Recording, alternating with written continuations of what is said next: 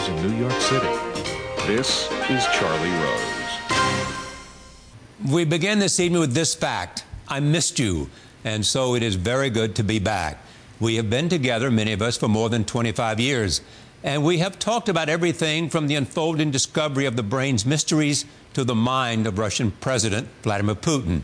And in between, we have seen 5 presidents: Bush, Clinton, Bush, Obama, and Trump. We have met Oscar winners and Nobel laureates, MVPs, and Pulitzer Prize recipients, and we have met heroes who simply did their duty. I am deeply grateful for the opportunity. Undergoing surgery, no matter how serious, makes you aware of the fragility of life and its purpose. You can only hope that it makes you humble if you, like me, are one of the lucky ones who get to do what they love to do.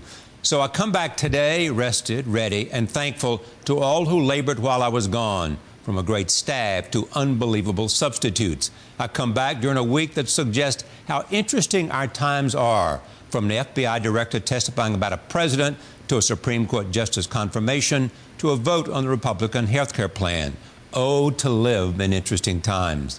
I come back thanks to medical science, and because of that, I'm in the best shape I've been in for a long time. I thank you for your support, and I thank you for staying close. And when we come back, we begin with the testimony of the FBI Director James Comey and the Director of the NSA, Mike Rogers, and we talk to Representative Adam Schiff and Peter King of the House Intelligence Committee.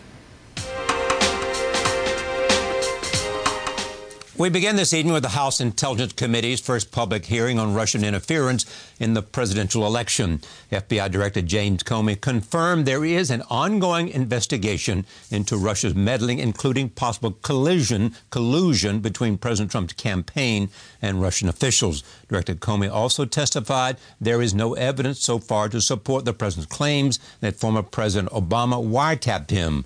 Lawmakers also heard from NSA Director Mike Rogers. He rejected White House Press Secretary Sean Spicer's allegation that the British intelligence agency GCHQ conducted surveillance of President Trump. I have been authorized by the Department of Justice to confirm that the FBI, as part of our counterintelligence mission, is investigating the Russian government's efforts to interfere in the 2016 presidential election. And that includes investigating the nature of any links between individuals associated with the Trump campaign and the Russian government, and whether there was any coordination between the campaign and Russia's efforts. With respect to the president's tweets about alleged wiretapping,